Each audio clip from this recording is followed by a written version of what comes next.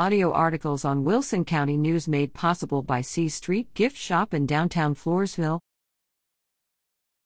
Wilson County deputy finds man shot in leg. The Wilson County Sheriff's Office is investigating a shooting that occurred early Tuesday, November 8, in the Keycaster area.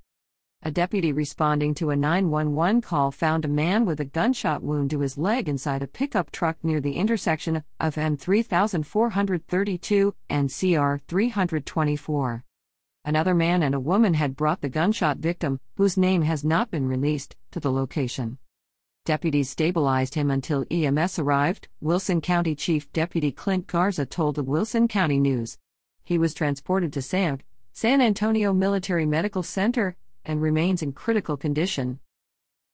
An accident also occurred at the same location when one vehicle struck another vehicle that had slowed down as it approached deputies processing the crime scene. Look for more information about the shooting in the November 16 Wilson County News. Reader at WCNonline.com.